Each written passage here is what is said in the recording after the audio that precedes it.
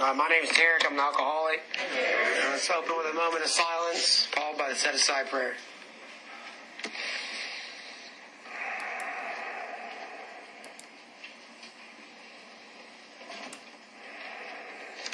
God, please help me lay aside everything I think I know about this disease, these steps, this program, this book, myself, and especially you, God, so I may have an open mind and a new experience with this disease, these steps, this program, this book, myself, and especially with you, God.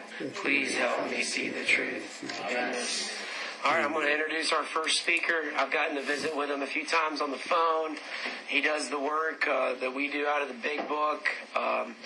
I've enjoyed getting to know him on the phone. I'm going to get to spend some time with them on Sunday, and I'm looking forward to that. And I'm excited and ready to hear Adam's experience. So I give you Adam Andrew.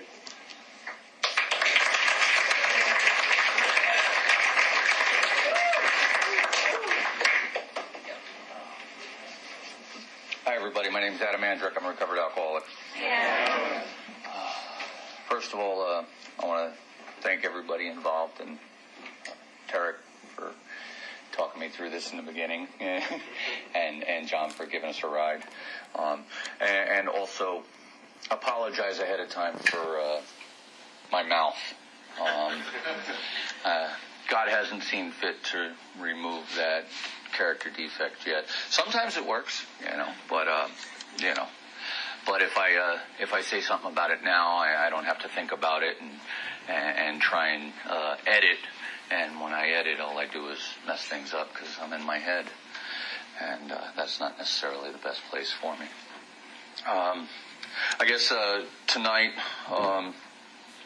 our focus is letting you guys get to know us and me. And I talk a little bit about the first step and how it relates to my alcoholism. I'm the oldest of three boys. I'm a byproduct of the 60s. My parents are, my dad's 20 years older than me, and my mom's 17 years older than me. I was born in 1969. So I grew up in a lifestyle of very lax when it came to alcohol and drugs.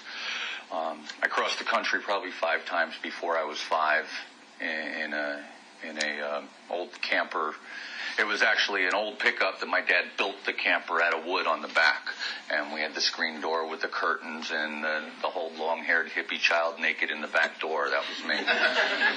And my first introduction to music was the Allman Brothers and Donovan, and this is kind of what I grew up with, and it was perfectly normal.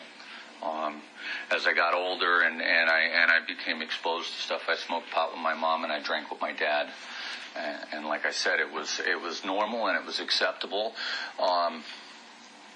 And I didn't see anything wrong with it because also I grew up in Northern California, and all the kids that I grew up with and all my friends were the same kind of kids that I was. Their parents were the same way. Some were a little more extreme than others. Some of my friends growing up were growing their first plants at 10 and 11 years old. My parents had a little bit more, structure, to mainstream society. Not a lot more, but a little bit more. My dad had stopped getting high shortly after. My mom continued, but my dad stopped. And so it kind of curtailed our party lifestyle at home. But it was still there, and it was still, like I said, it was normal and acceptable. I picked up my first drink, conscious drink to get drunk, with my friends at around 12 or 13.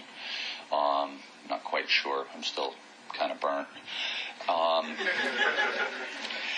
And it was 2 gallons of red wine and 5 beers, And there was about, 5 or 6 of us, and we all went down to the railroad tracks and hung out at a construction site and proceeded to get wrecked.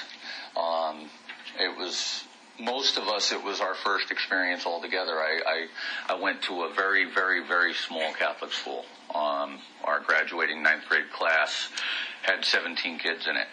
So we all grew up together. We all did the same things for the first time together, and like I said, this was a normal thing in my life. So I never perceived what I was doing as abnormal until later on. I also want to say that, growing up, I was born in New Jersey, and we moved out to California when I was real young. I was about 2 years old, but the entire family was still on the East Coast. So my whole childhood was back and forth and back and forth. We never really lived back here, but we were always coming back to the East Coast. And those kind of roots that kids plant and build kind of a structure around, I never seemed to have those. I always had kind of that vagabond, gypsy mentality in me, which carried over into my teenage and adult years. But I took my first drink at 12 or 13, got plowed, woke up the next morning with the most excruciating hangover that I've ever had, even in all the, and I remember laying in my yard and the sun was beating on my head, and it was just so intense, and all I could think about is I can't wait till next weekend. I'm going to do this again. It was awesome. But the problem is we moved again. We moved when the Wednesday of that week. I came home from school and my dad said, "Pack your stuff, we're hopping on a plane." And we came back, so I didn't get the opportunity the next weekend. And I only got one other opportunity between that point and like the next year. And it didn't happen until I was about 15. But once I hit about 15 or 16 years old, give or take,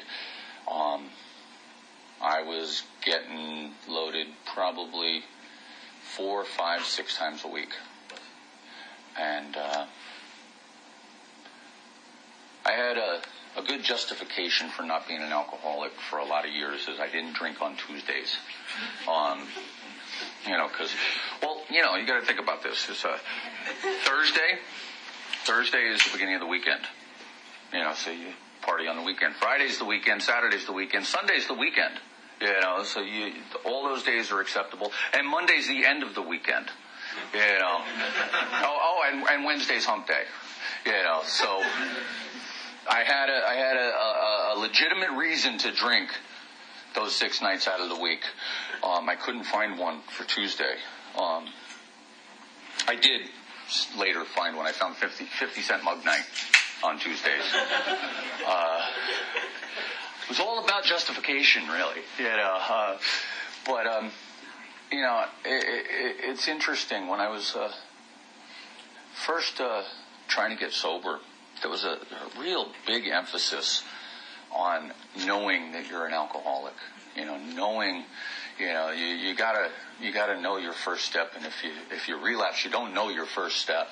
And for me, I walked into the rooms. I knew I was an alcoholic. I knew I was an alcoholic from the time I was 16 years old. Me and my buddy used to joke about, how we're alcoholics because we buy a case of beer and then go to a keg party. It was like a badge of honor or rite of passage that we used to have. So knowing I was an alcoholic, truly played no part in me getting sober. I knew I was an alcoholic long before I got clean. But, like I said, that life was normal to me, and I followed the pattern, of that life, and I moved out when I was I moved out first time when I was 16, but I moved out permanently when I was 18 years old, and proceeded to drink and party on a daily basis. I didn't like the idea of having to get a job. So the electricity got turned off, the heat got turned off, the water got turned off, so what I did was I lit candles, I had a fire, and I went out to the street with the little pole and turned the water back on. And we used to cook on the little bonfire pit in the backyard. And I got party money from being the go-to guy for anybody who wanted something. You know, I grew up in a college town. It was, and I was a local, so I knew anybody and everybody who had something, you know, of want to college students who were partying on the weekends, and I was that guy. And so it allowed me to party the way I wanted to and not have to have any money. I used to say, why go to work when you can party? And that logic brought me out onto the streets. I spent about 5 years living outside. Again, justification. You know, why live in a $50,000 house when you can live under a $50 million bridge? I'm camping out under the stars. You know.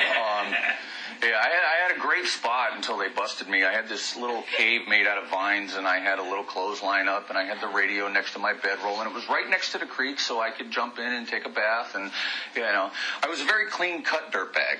You know, I bathed on a daily basis. You know, but you know, I lived outside and I did my thing, and I sold a lot of drugs, and I stole a lot of booze. And I used to joke that, you know, my job was to play hacky sack in the park. And that's what I did. Ultimately, I ended up getting arrested. I ended up doing some state time. And I remember when I was locked up, I wrote letters.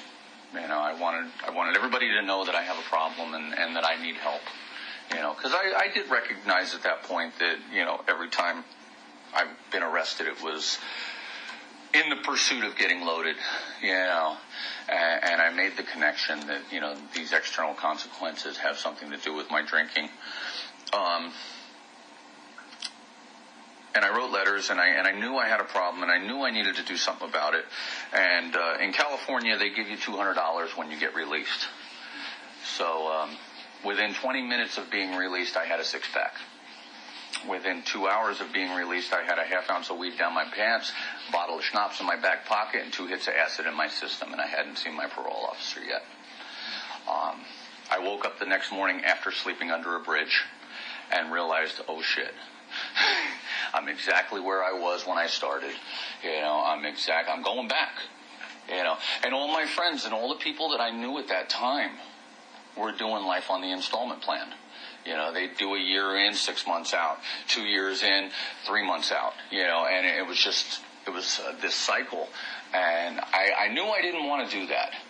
You know, I remember leaving jail and telling people, if you see me within the next year, you'll see me for the rest of my life. If you don't see me within the next year, you won't ever see me again. And I knew that I needed to get away. And I took a geographical cure. It worked, but it took a while. Okay. I moved to New Jersey. And my theory was I need to go where people work. Yeah. Well, because up until this point, you know, the idea of a hard day's work was sitting on an inner tube with a keg floating behind me, you know. That was, you know, that's what we did, you know. We grew pot, we cooked speed, we sold acid, and we went inner tubing with a keg floating behind us. And that was our life.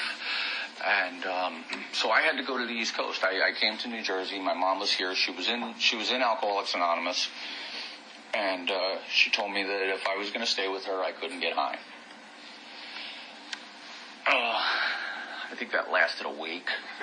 But I was good. I tried really hard not to come into the house wasted.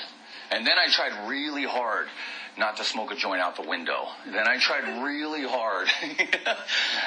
But the thing was, I just couldn't do it. You know, I couldn't stay away from it. You know, I could last a day, I could last 2 days, but at some point or another, I had to get high. And the last time, when I was with my mom, it was the dead came to town, and you can visualize it. I went to the show, and I woke up on the park bench in the backyard, and the landlord got me, and my mom threw me out and said either you got to get out or you got to go to detox. And so, okay, I'll go to detox. My first real experience with Alcoholics Anonymous, because I'd been to NA a few years before with a buddy of mine who I was showing support for. And I went when I was on 2 hits of acid, and I found the people who smoked the pot in the backyard, or in the back behind the building. But I went for support, and but I went to detox, and I asked my mom, how long does it take? She goes, 3 to 5 days.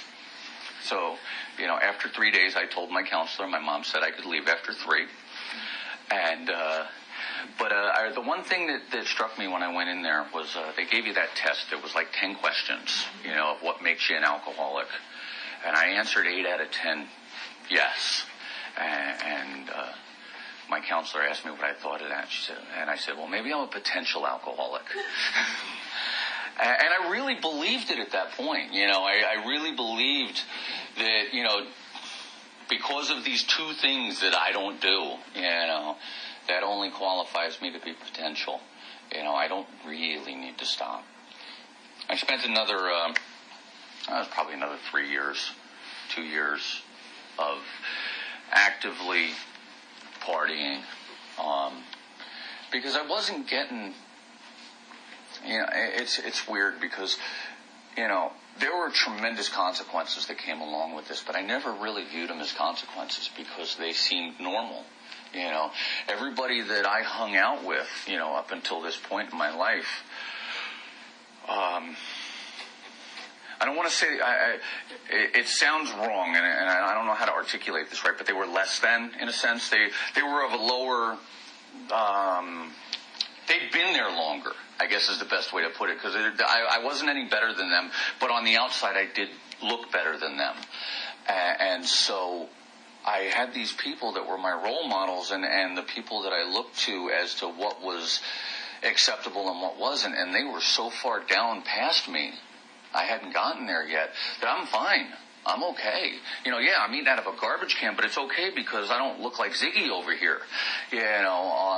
He's got things growing on him. So eating out of a garbage can isn't that bad. And the same thing happened when I came to New Jersey. I still hung out with people who were worse off than I was, and I was able to justify a lot of my use. But it got to a point where I was with this girl, and she had finally left me. We were supposed to get married, and she backed out, which is probably one of the best things that ever happened. But I got extremely depressed. I'm in this apartment alone with these 2 cats, and I'm trying not to drink. And I'm making it through the day until about midnight. And then at midnight, I got to go to the bar. I can't make it any further. And then I'd close that bar, go to another one, and bring those people back to the house and stay up until the morning. Because I have this allergy. We were talking about this earlier. I have a craving. Once I put booze in my system, the booze tells me when to stop, or something external tells me when to stop. Either I drink until it's done, or I drink until I hit a wall. And sometimes it's figuratively the wall, and sometimes it's not. But I don't stop once I start. But the thing is even when I had moments of abstinence, I was incapable of staying away from it. Because booze was never my problem. Now, I heard this years ago, and it really clicked with me, is booze was never my problem. Booze was my solution. It did for me what I couldn't do for myself, and I couldn't function in the world without it. I was around the clock daily drinker, and at certain points I did that whole shake thing, But I was young. I was in my early 20s, and so I bounced back relatively quickly. I probably felt like I was 40, but I physically could handle this to a certain degree, but emotionally and mentally and spiritually, I was just wrecked.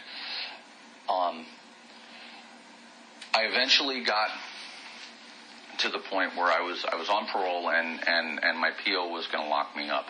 I got a dirty test, I got a petty theft, and a drunk driving charge, all in the same month.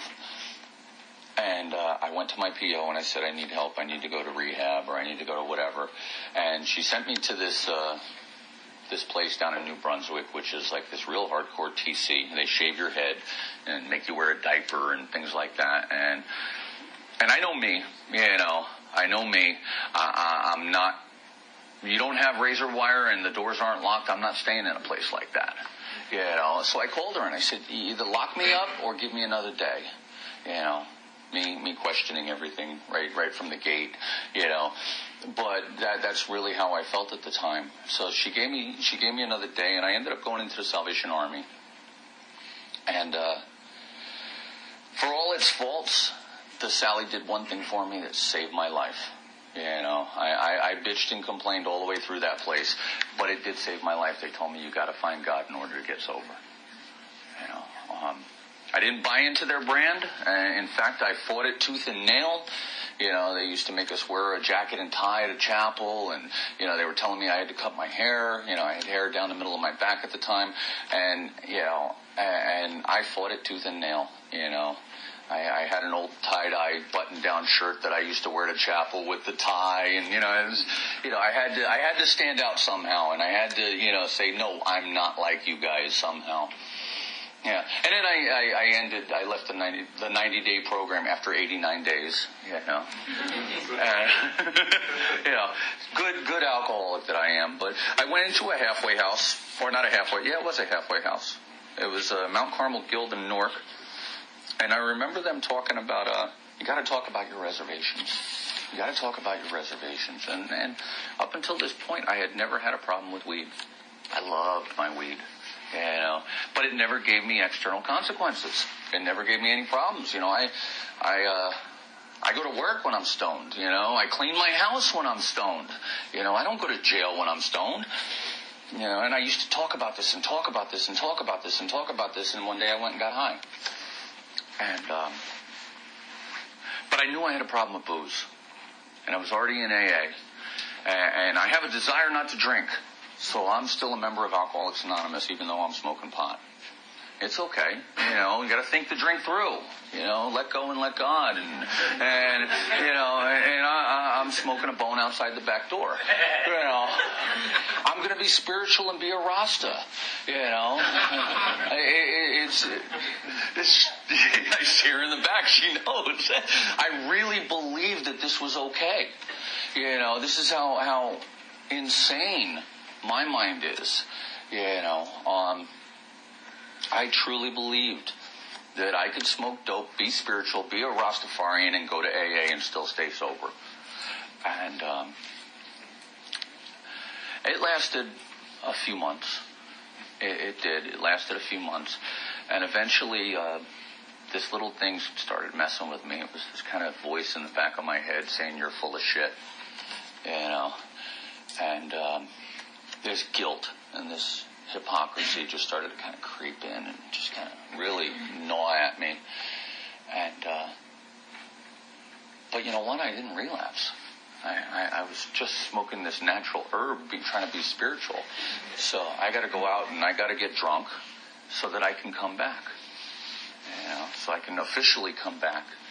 And I did. I went out and I got drunk. The problem was I couldn't come back.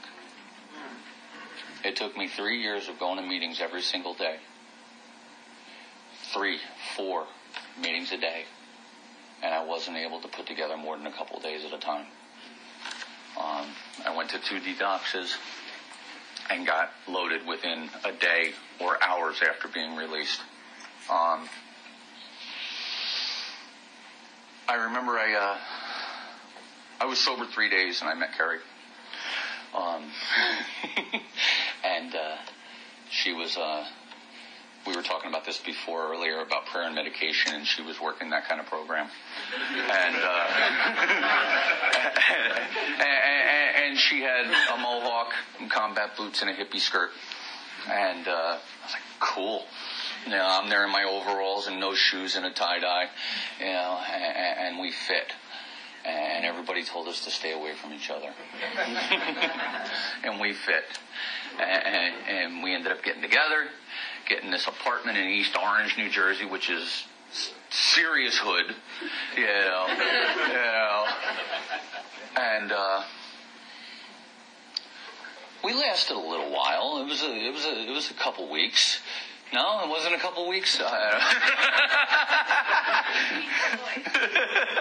What? 2 days after Pink Floyd. 2 days after Pink Floyd. Okay. But we were on our way. We went down to this NA meeting down in East Orange.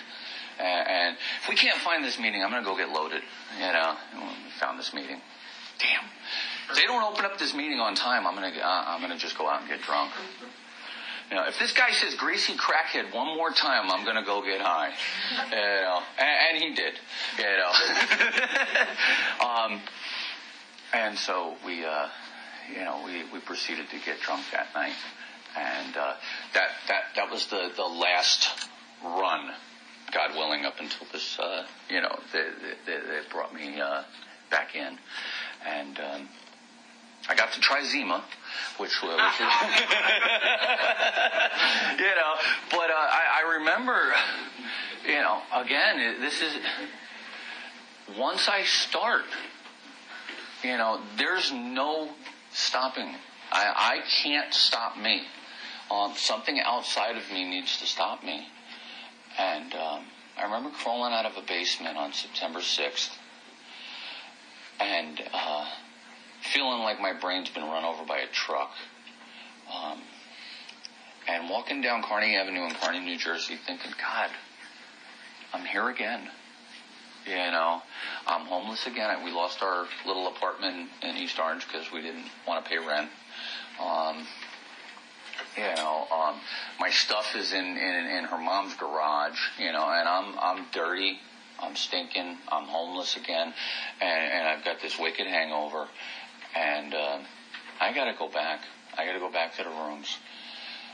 And I remember walking to there was a meeting at noon in Lyndhurst, which was a few miles away, and we walked down Kearny Avenue, but we had to stop and get my wallet on the way. And I went to pick up my wallet from the guy I was with the night before. I had left it in his car. And he handed me back a bag of weed. And on instinct or whatever it was, I took it. I've been talking for the past hour about how I need to go get sober. And I'm going to a meeting, and this guy hands me this bag, and I just took it right out of his hand. You know, I don't, you know, it's this compulsion. It's this, I don't know how to be sober. That's what it really comes down to. That's the, you know, the obsession of my mind is not so much that I can control and enjoy my drinking. You know, yeah, that's there to some degree, or that was there years ago.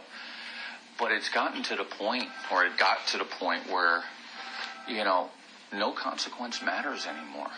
Because the uncomfortability that I'm in when I'm sober is so great that I just don't care. You know, that I just don't care. That noise in my head and that pain inside. You know. But fortunately, she had half a brain at that moment and got rid of it. And we walked to this meeting. And it was a big book meeting.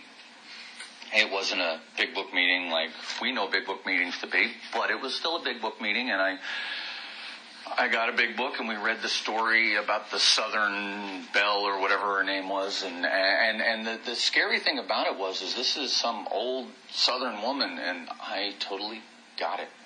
You know, for that moment, I had this window where there was no comparison. You know, it was all about tapping into the experience and the feeling, and I jumped right in. You know, I got a sponsor very, very quickly. The problem was my sponsor told me if I did a 4-step, I would drink. But I had a sponsor. I got a network of people that I called on a regular basis. I got involved, and I was making meetings as often as possible, and I did the things that I didn't want to do before. Now, granted, the group that I got sober in didn't believe in step work. They believe that if you make enough meetings that, and you go to enough barbecues and if you hang out with the right people. And 'cause the town of Kearney where I got sober is a very insulated community.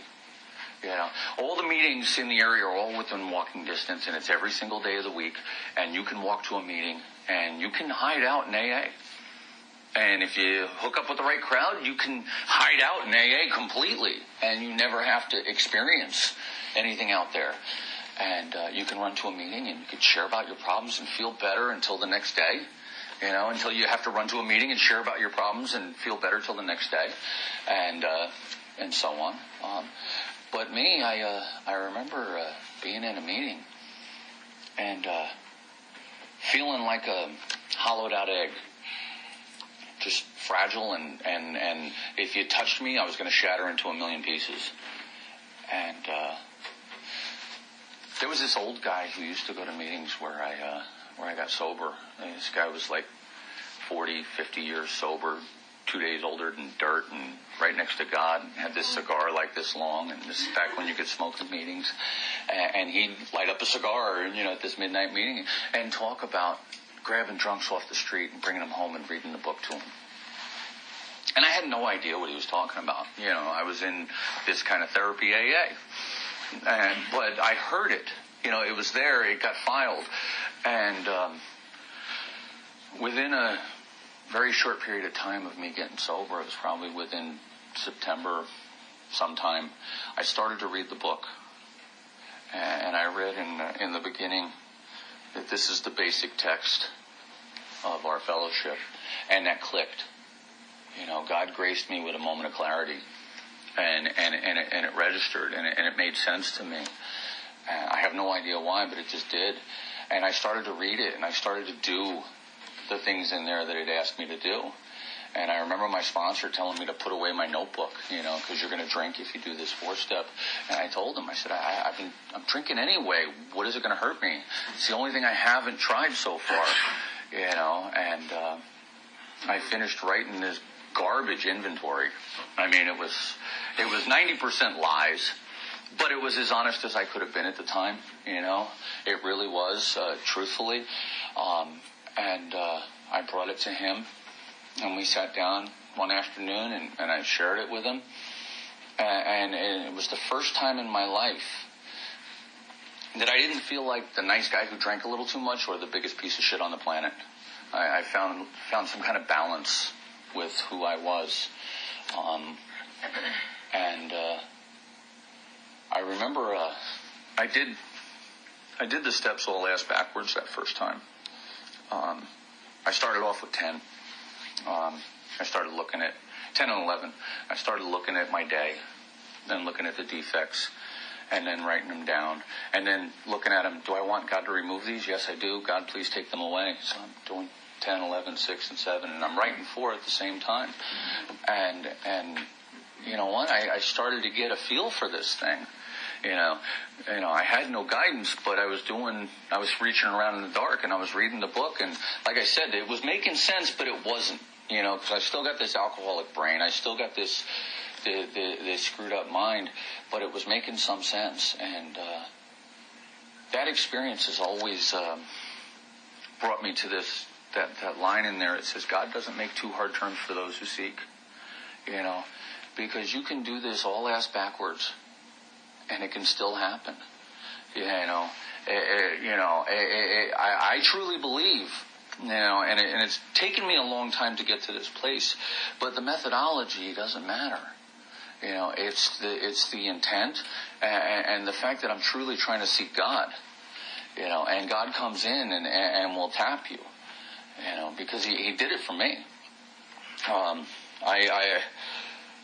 I did my best to make all the amends that I was aware of at that time, and I completed that first round of amends. I probably was less than a year sober, probably maybe 6 months, 9 months, because I did that first inventory at 4 or 5 months, whatever it was. I started it. It took me 2 months to write it. I walked around. I had 160 names on my resentment inventory. I won't do that to newcomers anymore. I kind of, if they're okay and they're writing like that, I don't mess with them. But if they're starting to kind of stumble or act out or do whatever, I give them a time frame. You know what I mean? You know what? You can do it again in 6 months. You can do it again in a year. 160 names to write and sit in inventory really sucks. It truly, because you're miserable through that. And it's a long ass fifth step too.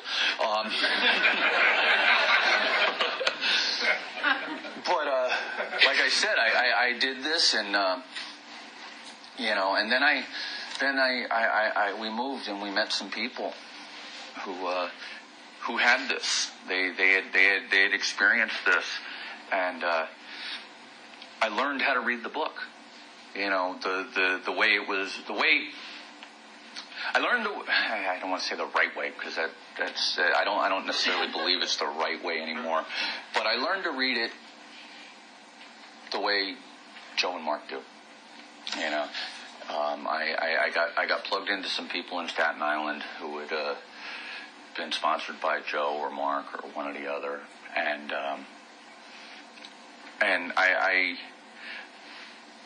I had a new experience with this, and I started to do it again. But again, the gypsy in me, I moved, and I lost that connection to those people. So what we did is we started grabbing wet ones. We started grabbing the relapsers, the people with, 15 years in AA but never getting sober, and bringing them back to the house and reading the book to them and sharing this experience with them. Because I went back to that area that doesn't believe in the steps, and I had nobody to bounce stuff off of. I had no sponsorship line. I had nobody to hold me accountable on any level. So what I had to do is I had to take guys through the work in order to do that, to get that aspect of my program, my fellowship. And so we started our house meeting. And that's how it began. It began out of necessity, but it evolved into something really cool. At 4 years sober, I stumbled across a group in Bernardsville, New Jersey, and I asked a guy to be my sponsor who had like 20-something years, and he'd been doing this for a long time. And he's the one who actually gave me the real meat to this book, and he showed me how to do it, quote unquote, the right way. I like I said, I've since changed my view on that, but he gave me the mechanics, and the mechanics in that book to me are very important. But what happened, and I'll quickly share my experience on it. I was raised a good Catholic. I sit, kneel, stand. I say the response. I know the prayers. I'm watching Stigmata a few years ago, and I'm saying the responses out of habit to the priest on the TV. That's the kind of, that's what I was raised with, and I became very attached to the method in that book. And the way you're supposed to do it, and the right way to do it, and dot the I's and cross the T's, and do my nightly review at this time, and wake up and have my nightly review and my prayer meditation in front of me, and I'm doing this perfect. And I got crazy. I really did. I got crazy. And I got sicker. And I'm looking at these people in my home group, and they all seem happy, and life is awesome, and I'm friggin' miserable. There's something missing. There's something wrong. And I don't, like I said, I don't blame my sponsor. I blame me for it. But he asked me when I first asked him to sponsor me, he asked me to set aside everything that I know. And what I did, or what I should have done, is I should have taken what I knew up until that point in my experience and put it on the back burner, and had an open mind to go through to work with him. But instead, I threw it out. I just threw it away. And what I had been doing for those first 4 years was working. there was a spirit behind what I was doing. I didn't have the mechanics from the book the way they're laid out, but I had the spirit, and I threw that spirit out, and I got this very rigid, fundamentalist kind of big book message, and since had to make a lot of amends for that period of time in my life. Because I was the kind of guy I'd walk into a 12 and 12 meeting with my big book under my arm and point out where they're doing it wrong, But I threw out all the spirit, and I got the mechanics, and I went crazy. And I remember sitting in my office one night, and my wife walks in, and she says, "I want a divorce." And I'm like, "What?" Totally blown away. Truly, I had no idea. In hindsight, she had told me along the way that this is going to happen, but I was totally blindsided by this, and I was clueless, and I sat down and I wrote my nightly review that night, and my sponsor came up, my wife came up, somebody from my Steel on Steel came up, and her best friend came up. I said, "Oh shit, I'm screwed." The people who are closest and most influential in my life are on my nightly review, and I hate them right now. And I decided at that point I needed to do this again. I need to go through this process again. And I called up my old sponsor, the guy that told me I'd drink. He had since gone through some steps and had an experience himself, and I called him up, and I was telling him what was going on. And that I'm working with all these guys, and I'm crazy, and I don't know what's going on, and I got this group of people in my living room. There's a whole bunch of them, and I can't be nuts and giving them this information. And he goes, "Well, what you do is bring a blank book." I was like, "What? I can't do that. I need my teacher's guide. I need that book that's been to 40 workshops with all the right highlighters and the dates and all the facts and figures." He goes, "No, bring a blank book." And I was totally clueless. I had no idea what he was talking about. But I did it. I think it was Monday night. Rolls around, and I go and I sit in this group, and we say our prayer, and I crack the book, and we're in We Agnostics or wherever we were. And I started to read from this blank book, and all of a sudden the pages came alive. And it was exactly what was going on that week. And for the next couple months or whatever it was that we were going through that run through the book, everything was about what was happening that week and from the week before to now, and how it applied and how this stuff works. And it changed my whole view. It changed my whole perspective on the 12 steps. It changed my whole view of Alcoholics Anonymous. And I had celebrated right around that time, and I remember walking up to the podium, and first things that came out of my mouth was that this has been the worst year of my entire life. I'm so uncomfortable. I'm in so much pain. It sucks. But what? Not once in this past year have I wanted to pick up a drink. It has not crossed my mind. And that's a direct result of the 12 steps in this book and God. And I was blown away because it was real. I can be in pain today and not want to drink. And the book is alive. I just got done doing some work. Actually, that's not true. I didn't get done yet. I'm still in the middle of it. And it's new, and it's different, and it's the same deal. I don't worry about which method I'm using anymore. I pray and I ask God to show me.